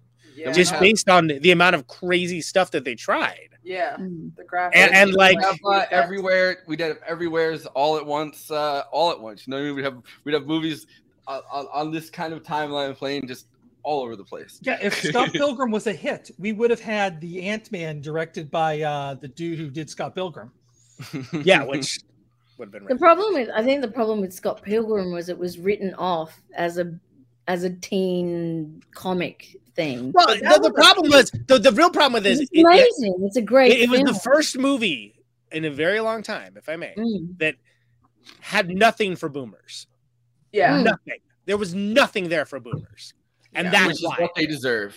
I mean, that was growing up, like in middle school, like middle school to like freshman to sophomore year, that was like the peak of like teen films for like millennials. Sure. Yeah. With like the Scott Pilgrim, up there for Gen X, honestly. I mean, like, super bad. Good time. Yeah. But that's the reason why is because boomers have such a stranglehold on culture. Yeah. That there was nothing. There was purposefully nothing there for boomers, and they just will continue to stranglehold culture until they're gone. Scott Pilgrim versus the World had everything I could ever want in all at once. Film. Oh. Aubrey Plaza. So to turn it around. That's the only thing this movie was missing was Aubrey Plaza, really. I know. What makes this movie and so Michael Cera fascinating? is a rock. What makes this movie so fascinating is there is kind of something for everybody. Because even if you're like identifying with the James Wan character, or you're identifying with Michelle Yeoh, or you're identifying with Key, just from a sheer perspective of fulfillment, or if you're identifying with Stephanie Sue's character, who's obvious, there's so many people that have like found representation in being like a queer Asian immigrant with a unaccepting family that like, look, that's not something I have to deal with. Right. But that's incredible that there's explicitly something there, explicitly addressing that relationship without that being the raison d'etre of the movie, but also having to be the raison d'etre of the movie. Yeah. I mean, I hate to break the fourth wall with the audience here, but I'm actually controlled by a raccoon, and I really related to seeing myself on film like that. See, look, Andy's nonsense totally fits in perfectly with this conversation. That's how unifying this movie is, right? Like what he said is I absolutely. actually do care for once, Andy. Yeah, it's good. That's good, Andy. But like, it does so in a way where it's like, hey, check out, we're doing the thing where we do the stuff, and we're doing did you see the thing that we did? We did the thing, and we're doing like it just does it. It just does it, and it's important and it's done well, but it doesn't go out of its way to like point out all the badass things it's doing. It barely lets up for a second to let you acknowledge it. Yeah. And that's what we need. Yeah, well, both Daniel and Dan, they clearly say that what we wanted was, we wanted people to be outside of that logical realm, but not to think about it at all. This is just how life is. This is how the world is. So we didn't want to draw attention or linger on anything. It's just, this is how it is. And we wanted people to think outside of what is logical and what is, everyday, and just see things as they are in front of you. And it lands, and that's what's so incredible about this is like there's no reason why it should work. Yeah, there's every reason it should fit on multiple levels. This is their second feature film, and they got Michelle Yeoh. They got it's the best thing she's ever been in. I mean, like let's be, like it's. I mean, 100%. Way better than Yes, Madam. They got amazing actors to get on board. So I would the script. And must have been incredible. Like I would love to hear the conversations from like Jamie and from Michelle and like on why they took the roles and what they thought when they read the script and things like that, because like I mean we can try to skip through it in the after party if you're staying for that. There's a thing where they're all in a round table. I just didn't get to cut it into clips. They're like, it never lets go of its emotional core. That's one of the keys to this movie. Yeah, exactly. Yeah, emotion. It's the emotion and EEAAO. Yeah, it's just that's a worse acronym than my band, but yeah. It's like the reverse of Ayo. Ayo. Ayo ma. Yeah, there. No matter what you're going throughout the whole film, there's that emotional element and the love element, and and all of that. And like I loved how, like Christina was saying about the actress part, the scene where she's discussing, if we were together, I'd have it, you'd be stuck in this miserable life where we live above the laundry and da da da da. And then all throughout that is when everything starts to turn, and she realizes as that's happening in that universe, it's starting to realize that key is almost the key to fixing this problem. Yeah. Is the winning is actually for her to change and embrace rather than fight. And I think that whole scene of them in the laneway just is so beautifully done. Yeah, the Wong Kar-wai movie that's within this movie. Yeah, it's just so beautifully done. And like it works. Look, I pulled it. It's one of the Letterboxd reviews. Spoiler alert! But the line is, in another universe, I would have really liked just doing laundry and taxes with you. Yeah. Oh, cute. And that's the cute. That is like the cute when. Cute romance. Like that's like that leveled me, man. That's real life. That's real life love there. I was like, feels. Yeah. Grass is always greener though on the other side, I guess. Like I would rather be here and live in this shit existence than be somewhere else without you. Well, I think that's super meaningful. Exactly, and it's so that's intrinsic. A real love story is like you go through the good and the shit, like, and that's reality. That is what that's it. And where it happens in the plot is so perfect for her like dawning realization.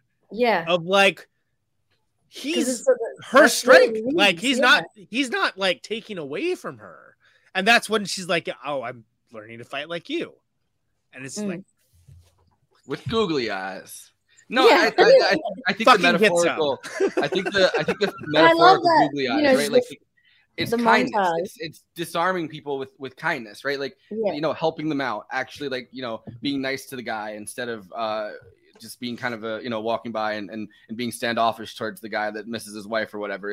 Like fixing the guy's spine. Like all these different things. The kindness inherent in it, right? Like that's how she learns how to fight. And the googly eyes, I think, are great like representation of that because it's something fun and like interesting. It and humanizes inanimate objects too, like like rocks. Not to another great payoff. Another great payoff. Fuck. Yeah. But there's this great Saturday Night Live sketch with Christopher Walken where he puts googly eyes on plants because I think I've seen that one. Yeah, no, I'm gonna put googly eyes on plants. I'm gonna put googly eyes because eyes are the windows of the face. Eyes I remember that window. No, it's a great bit. But the thing is, more googly eyes. It really does humanize whatever inanimate object. I have a fever. Save it for the after party.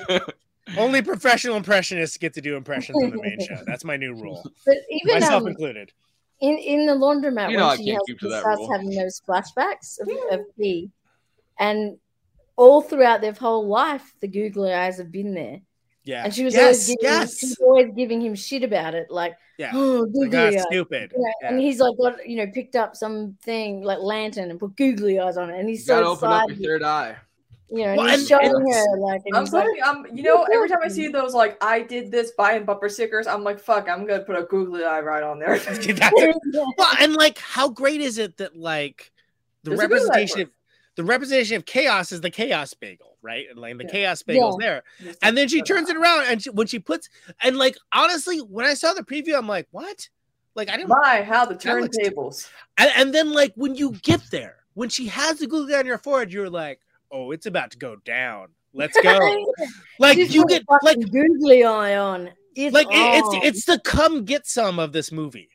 You know, like to just use a Sam Raimiism, and you're like, yeah, it's about. Speaking of Sam real. Raimi, we're gonna do Multiverse of Madness eventually, so get ready for us. But there's just so many gold scenes throughout this entire film that are like, even the bit when Jamie Lee Curtis like staples the thing on her head, and then later she's like, "Did you staple something to my head?" I also the Jamie Lee Curtis, like we've talked about this moment already, but the line is cold, unlovable bitches like us that make the world go round. And in some ways that sounds like almost like the girl boss thing, right? Like the idea that like, oh well, you can just accept like this hierarchical place where it's like, you're just pulling yourself back into the kind of the power structure, and all you really have to do is like, exert your power over others, cause them the same amount of misery. And her acceptance of her family and herself is like, no, you don't have to do that. You can actually be a complete person and have all of these threads, I guess, in these different universes pulled. And it's like, it's kind of an indictment of our mentality, like the way that we think about this stuff. Because like it's also a deconstruction of the Dragon Lady meme, or a stereotype of certain Asian women, and it's nice to kind of get away from that a little bit, but also like have elements of that as the character, but also be so human. Well, it's part of what Renee was saying about her being like her character being a fully realized human, which is just not only rare just for actresses of a certain age, but exceedingly rare for Asian actresses and other non-white, and kind of to have the actual like Dragon Lady stereotype on top of that actually end up being Jamie Lee Curtis, right? Like rather than absolutely. At first she seemed kind of mean and cruel, and like you could think to yourself like, well, maybe she's gonna fulfill that stereotype. She very much doesn't, and accepts that she doesn't. Yes. And then it's like Jamie Lee Curtis is like so it's like, oh, like you've subverted those kinds of stereotypes. What I love about this film is all of these things are done, and it just seems effortless, and all of it is cumulative. So like this is very much a smart movie for smart people. Yeah. And when I say that, it doesn't mean that like it lords that over everyone, but there's so much there to kind of be like, I didn't catch that before, or like just like Christopher Nolan makes smart movies for dumb people. This is a smart movie for but I like Chris Nolan, but facts. Yeah. I'm hoping that this does, because you know how fall and winter time is Oscar like movie releases, like potential Oscar nominations, and I know a lot of films that get released in like the spring and summer get like snubbed, overlooked, and I'm hoping to God that this movie does not suffer from that. Look, I'll go to war for this movie. Like, fucking put a Google eye on my forehead. I'm going to war. Let's go. Yes. I will, face the wrath of being sucked into a everything bagel to save this. We will pick it outside with our everything bagels and our Google eyes, and people be like, "What the fuck?" I'm like, "This is what world is that a punishment?" Well, I guess if the everything bagel is one you got in New Jersey, then it's a Jersey. Forrest username should be all everything bagels matter. All bagels matter. I want to say also another cool thing I thought about this film was the choice, like the racial representation is so incredible, and also the choice to keep subtitles in different parts, which they shift languages as people actually do. Right? Like, that's like, great. In most mainstream films, people would definitely be avoiding that. It's like, oh, as soon as you have any of this kind of stuff, it becomes a foreign language film, blah, and I thought that it was so rad that they made it like, a huge part of the film. They weren't denying, all of the racial representation, and still keeping that there, but also it moves with the film and with the characters, and I think it's interesting that one of it's a directing pair, that one of them is like a pretty standard looking white guy, and then the other guy is a very cool looking Asian guy. But I think it's interesting to have both of them, and then to have the movie move so effortlessly. I mean, I don't want to. Is he Chinese American? I assume he is because of the. I don't know anything about these dudes, other than the fact that I'm now an avid fan of literally everything they do going forward. They can never do wrong. Never do no wrong. Yeah, I'm in. I'm like I said, slap on the googly eye. Let's go to war. I'm going. Well, they could do a remake of Nightmare on Elm Street, probably. Great, I'm in. Let's do it. Sign me up. I'm trying to see. He's this American, but I'm just trying to think what. No, yeah, he's definitely like you can hear his voice. Is yeah, but I'm just trying to think if it's Chinese or. Well, but it's so. What I like about it is, I mean, look, a lot of stuff that's done by teams can seem like it's done by committee, which I'm usually just hard out for. Like not to say like I'm full on. Look, we could do a whole podcast about like the auteur theory and this and that and the other, but like there's nothing about this that feels like forced collaboration. It feels so effortless, and I would love. That's why it's so cool. I'm more into seeing the anatomy. Oh of the shit! scene. They were the ones that did "Turn Down for What." Dun, dun, yeah, dun, exactly. Yeah. I'm so into seeing how they work together because like it's different to me. Like I'm like, however they do that. Anyone that tries to do this like art by committee shit, do it like they do it. Because they made it work. Yeah. Well, so Dan he also directed an episode of Legion. He's Apparently, American Chinese. That's right. They're like besties. They kind of remind me of, of the South Park guys. Yeah. They're that kind of team that just works together and just.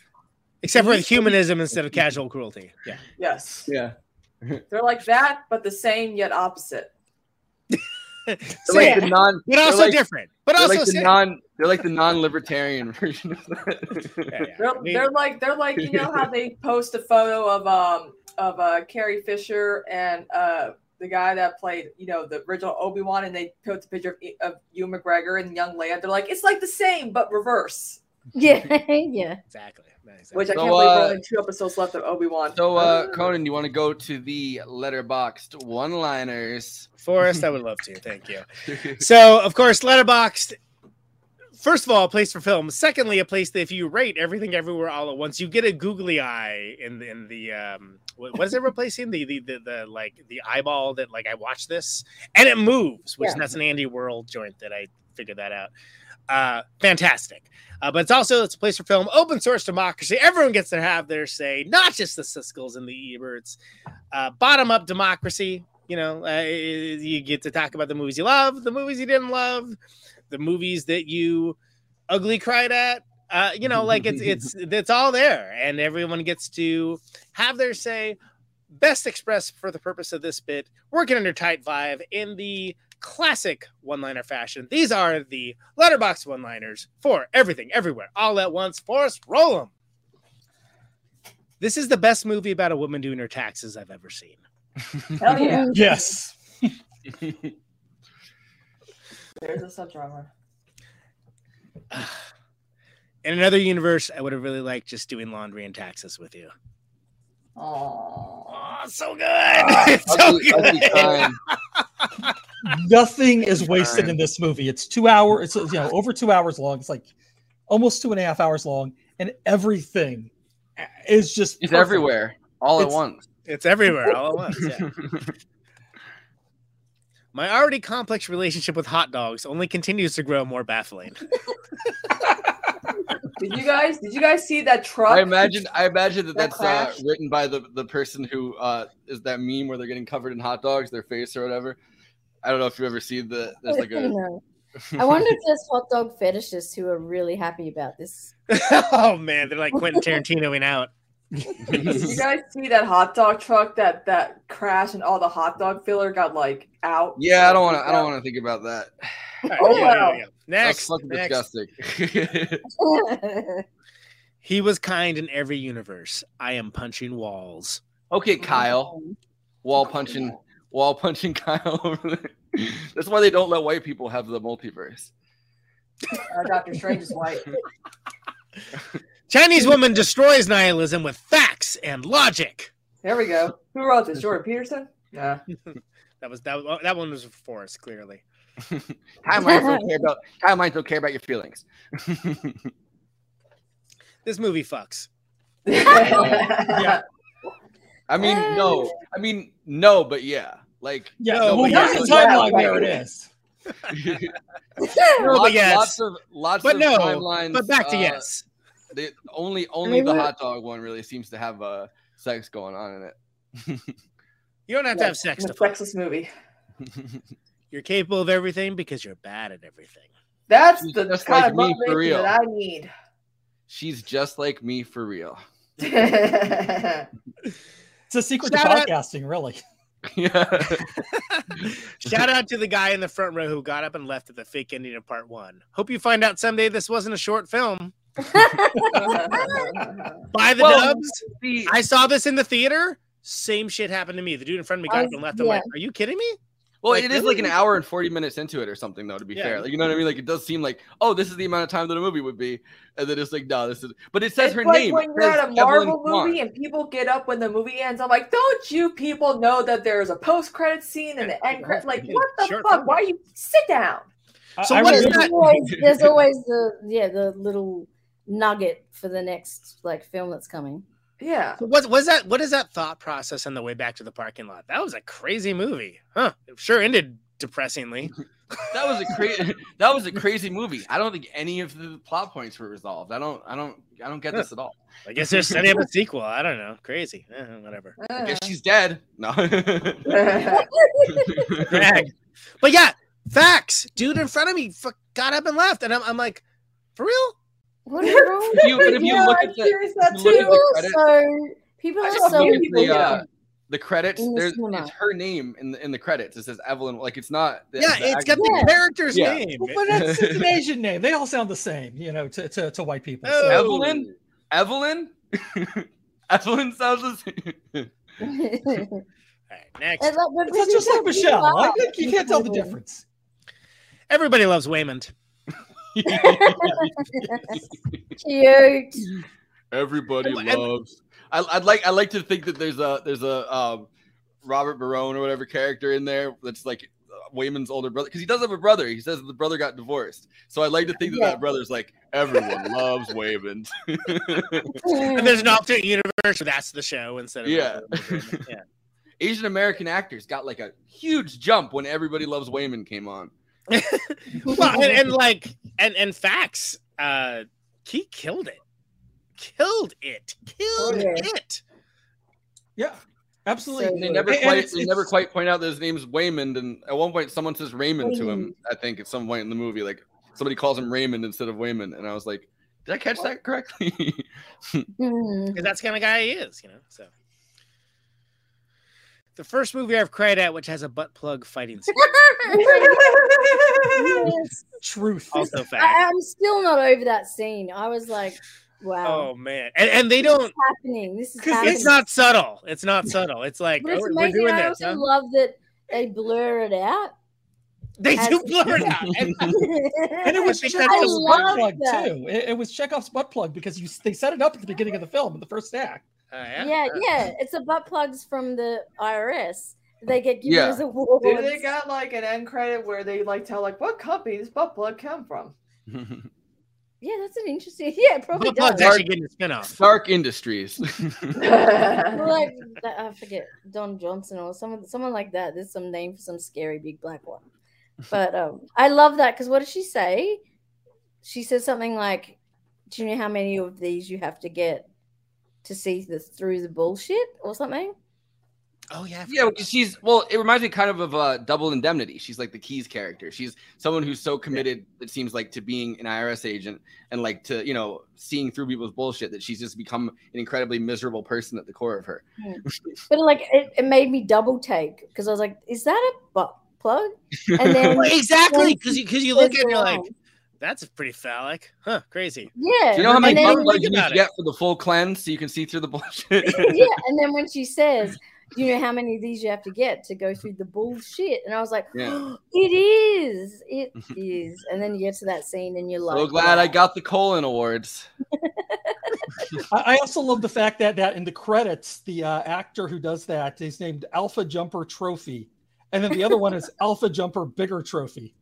There's also the cop that gets fucked up by Alpha Waymond.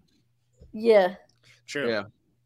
I love watching cops die. Hey, I didn't get to do that one. Bring it back. Oh. Oh. Rocks made me cry. Rocks made me cry. You mean It walks? made me cry too. You mean walks? Wow. No, I do not. I do not mean that. Justice for Rakakuni. Yeah. Free the homie. Free my man. Yeah, free the homie. Exactly. Yeah. Check out this guy. So thanks, Andy. Classic example of Chekhov's butt plug. Oh man.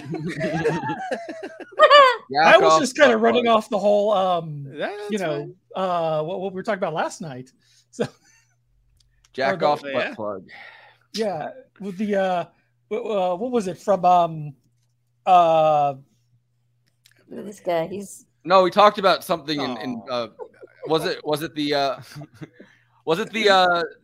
Virgin Mary, Virgin Mary statue. Da-da-da-da. Jesus Christ, Yes. I have Swiss cheese for brains. It's like 2 days ago. Yeah, Get it no, together. because I'm focusing on the plugs, which I'm going to be doing right after you finish this up. Hey, everything.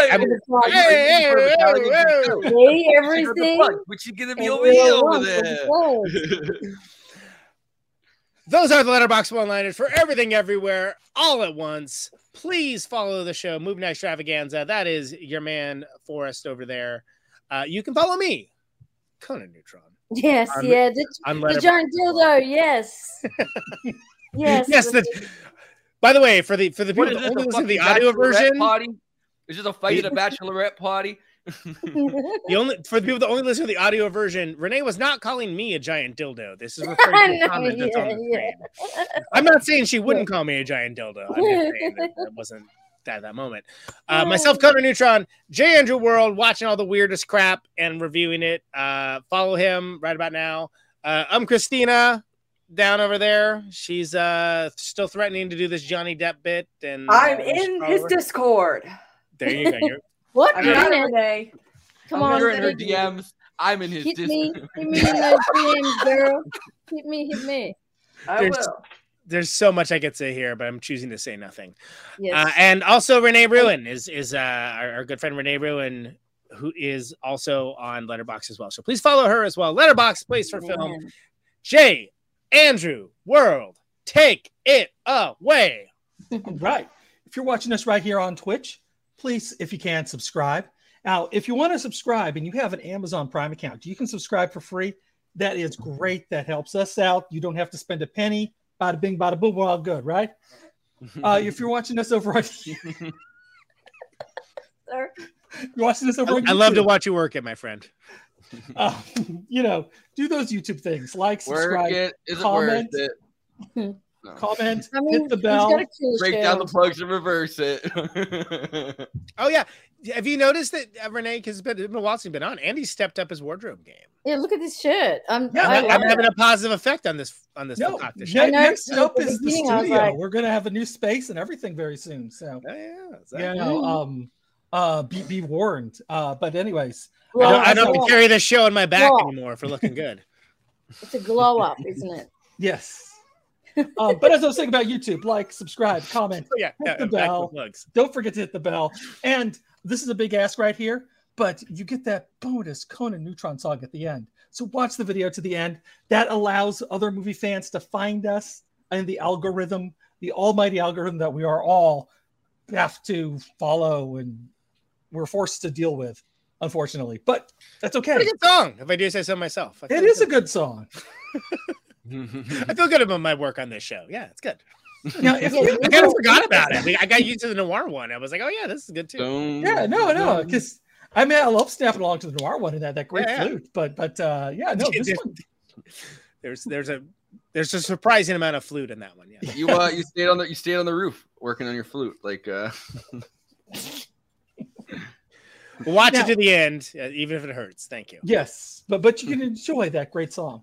And if you really want to, if you really enjoy this, but you just are blinded by the dazzling outfits that Conan and I are wearing, you can do the audio version where you're not blinded. Oh, I see what you're doing. Yes, or you can jump to the timeline, the universe where you're not blinded, and Or that was a trip, like the one where she was blind, right? Like that was a good one. Like the whole thing, like her origin too, like where she blinded herself. She's like running with a stick, chopsticks. What was it? Yeah, and you're gonna poke your eyes out, and she did. Yeah. The other one was the one where she's a sign spinner or whatever at the pizza place, and then she uses that as her actual fucking fighting style. That was incredible. Yeah. There is no unskilled labor in the multiverse.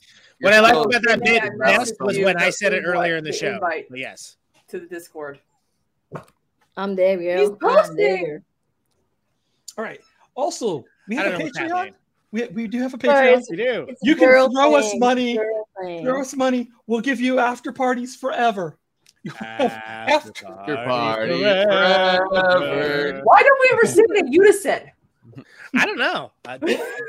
Well, we need like a metronome. Come on. I think we need to count it off. I called tonight's after party movie night Multiverse of Madness. Yeah. Christina Oakes and the Multiverse of Madness. Yes. There you go. Speaking of which, if you need more Christina Oakes in your life, you can follow her on Twitch. She got a great Twitch channel. I'm Christina, and she also has a Patreon that you should also support after you support us, of course. Yes. Yeah. You still have money left over. I'm gonna start posting these in my Patreon just because. I'm gonna start posting. If you don't, thanks Biden for raising all the Patreon prices. The Ukraine or some shit. I don't know. Once you get your fill of Christina there, you need some Conan in your life. He also has another podcast. Called Protonic Reversal, which is pretty good. Who did you have on this week? I had Jem from Dead. So who's from Australia? So yes, it's a double. And I absolutely love Dead. They are amazing, fantastic. And I was going to work with them. And they have a show coming up very soon. We're not laughing again for audio listeners. We're not laughing at Renee, who we love. No, we're laughing at Conan and we have no pants because of their wardrobe budget. You know the funny thing is, I'm actually wearing gym shorts. I'm wearing a bathing suit. You're not supposed to give that away, Andy. You're supposed to keep that secret. That's what I do when I have work calls on Zoom. I wear my pajamas and I put a nice top on, but you don't tell. Exactly. Yeah, but no, I've been doing that the entire podcast. Nobody's noticed. Even when I'm wearing the suit. Yep. Jem from Dead. Dead are amazing. That's a great episode. And then Damon Shea from Don Caballero. Numbers still. I don't know if it's seen it. Can you send me the Dead one so I can reshare it, please, Conan? Yes, you can. Because I know a lot of people, and there's some Oz groups that would be very much interested. Yeah. And if you like what you're hearing about Protonic Reversal, you can join his Patreon and get the episodes early. That's true. You can do those things he just said. Yes. And you can also get an album by Conan, like Dangerous Nomenclature, which is the most recent one. I'm not him as a friend. I don't care. Sorry. What's that? Talking smack down there? What's happening? No, Giant Dev has an actual Discord, so I'm adding him as a friend. I don't give a shit.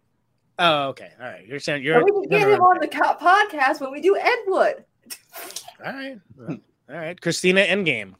It'd be funny if it's not him actually posting in the Discord though, and it's like somebody that works for him, and then everyone's like really excited, like, "Oh my god, he's posted it!" It's like, oh, he did a video thanking people for birthday wishes and mega. Well, this is after party stuff. Yeah. Let's actually you encouraged her, and they're like, "Oh, yo, it's after party." Let's bring this back. That's really a meme. Like Conan Neutron's YouTube channel, which you need to subscribe to right now. Let's go back to giving me money though. Neutronfriends.bandcamp.com, Learning Curve Records. The vinyl is going to be pretty soon. We got tour dates coming up too. So Indianapolis, Louisville, Nashville, Atlanta. Friend of the show and featured guest of the show, Erica Strout, second guitar.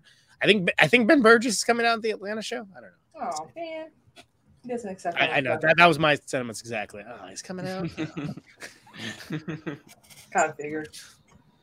Yeah, and also, like I said, he has a YouTube channel for Protonic Reversal. Subscribe to that. Because you're just stalled at 992 subscribers. You need 8 subscribers. Oh, come on, seriously. And the Don Cab episode. Who's got a couple? The Don Cab episode, which aired like earlier this week, 1.5 thousand watches. but still stalled at 992. So people are just not. I don't know. It's not. We don't want to commit to the bit. Subscribe to Conan, guys, or else. Exactly. Listen. Or else Johnny Depp's coming to your house and he's gonna. Never mind.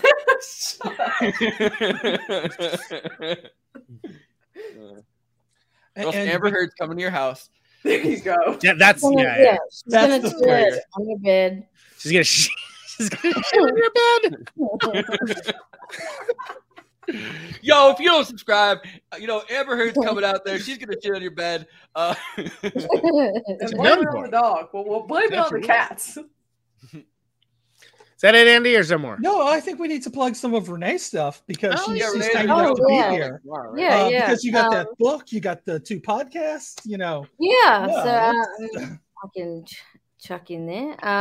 So if my new book you can buy online at reneemaroon.bigcartel.com. And also the channel, if you go to the Night Shift, let's put that in the link. channel. Tomorrow we'll be having, as I said, big launch episode for X Movie, which all of this stuff you can find if you follow me on Twitter at Renee Ruin, Instagram at Renee Ruin.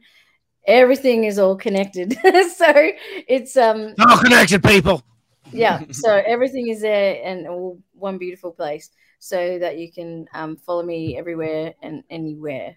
I'm even on the TikTok. I don't know what I'm doing. Oh, I've added Christina so I can learn how to use this thing. Yes. Because I see people go like this, and then there's like a sign, and they go like this, and there's another sign. That's yeah, all I know about. and things move and shit, and I'm like, what? I don't know. I'm still learning the things move. I'm gonna start doing green screen stuff where you just That's Photoshop the a stuff, picture. Yeah. But there's all of that. So there's a lot going on there. So yeah, head to reneemaroon.com, reneemaroon.bigcartel. Yeah. And that will There's a lot going on there, basically. It's a good and it's your own multiverse of madness. Yeah. It is. Renee Ruin and the Multiverse of Madness. I'm excited. I'll try to catch that live for your first episode. Yeah. It's gonna be. That's my goal too. Let's hope we have no hitches. But first go. There will always be hitches, but that's okay. You'll power through them. You'll be wonderful. Speaking of hitches, are we done with these plugs yet, or what? I think we are. Where they went right, where they went wrong, and why they still matter. These plugs are getting legs. Wait. Are we plugging the book cover that I did?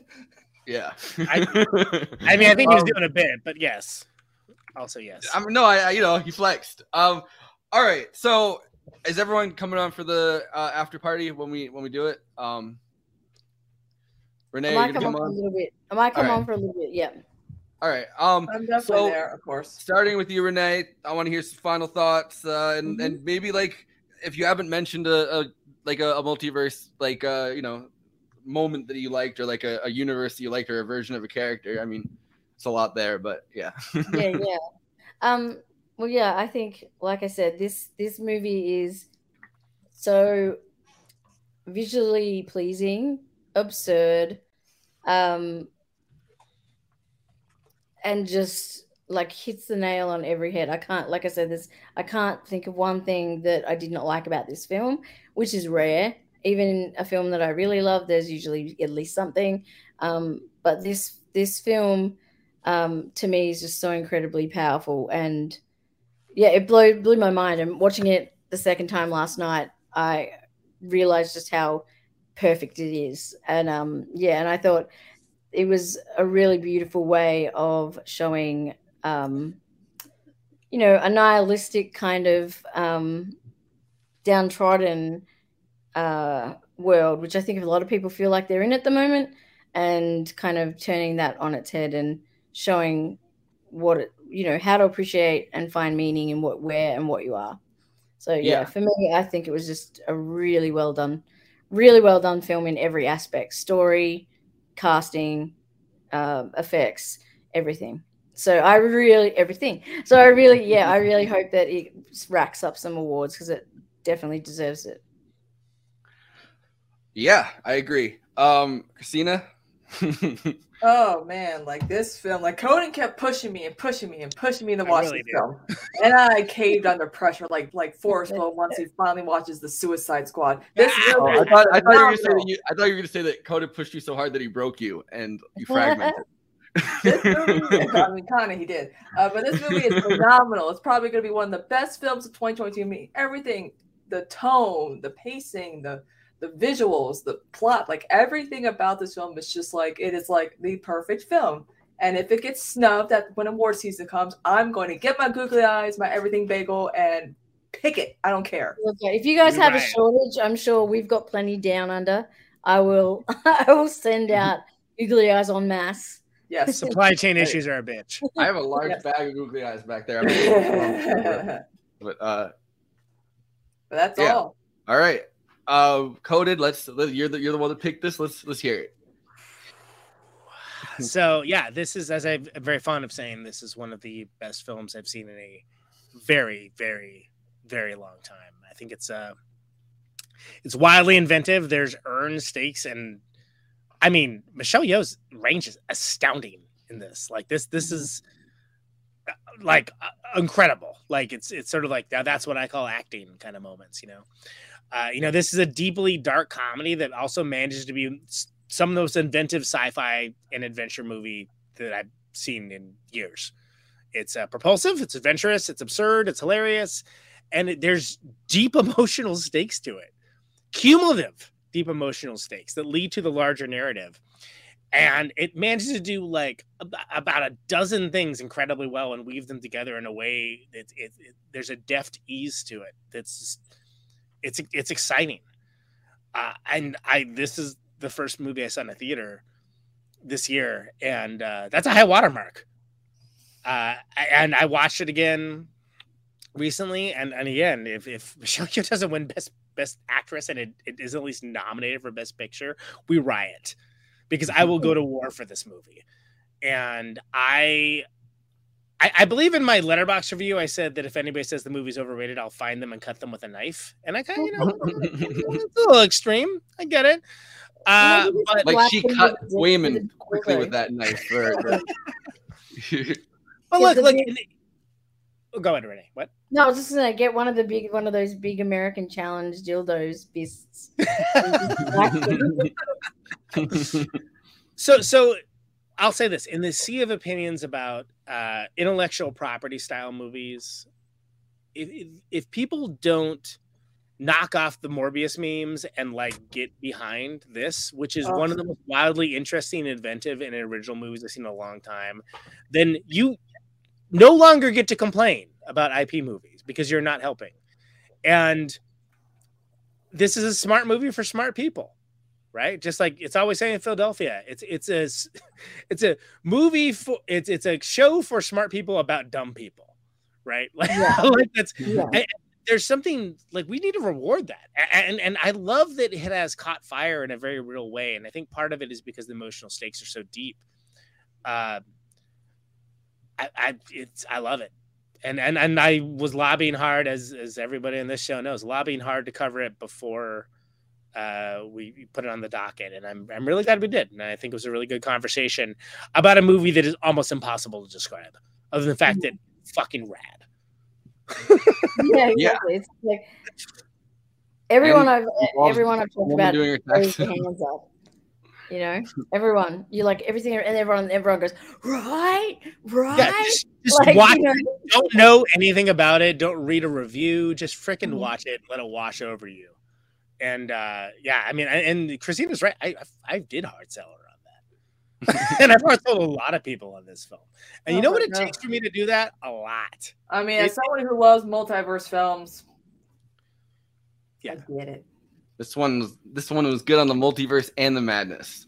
Yes. Andy, let's hear those final thoughts. All right, this movie does have a description. It is Scott Pilgrim versus the World meets Barb and Star go to Vista Del Mar with Heart. And that is accurate. I don't actually disagree with that, by the way. Yeah, no. And by the way, Barb and Star go to Vista Del Mar. If you've not seen that movie, don't watch any reviews. Just watch it. and enjoy it. It is a wild ride. We honestly, in all seriousness, we should cover that movie because it's I haven't seen it yet, so I'm down to cover it. We should do that. Yeah, absolutely worth it. And there is a certain similarity between the two films, but they're also completely different. It's just, you know, it's like Trey Parker and Matt Stone and the Daniels. Same but different, but also the same. Exactly. But Michelle Yeoh, her performance is fantastic. She has been killing it lately. If you've not seen Star Trek Discovery, her performance alone, like why she didn't win an Emmy, is beyond me. You know, she's gotten nominated a bunch of times for you know, like Saturn and like whatever. Who cares about her Saturn? Right? You know, it's a sci-fi. It's a second tier planet. Yeah, so Jupiter. Let me tell you.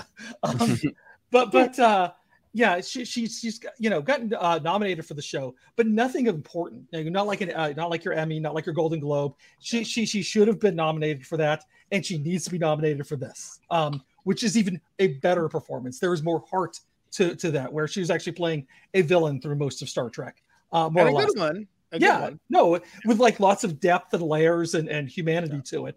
But she was just so over the top, and it was great. I love. But this is.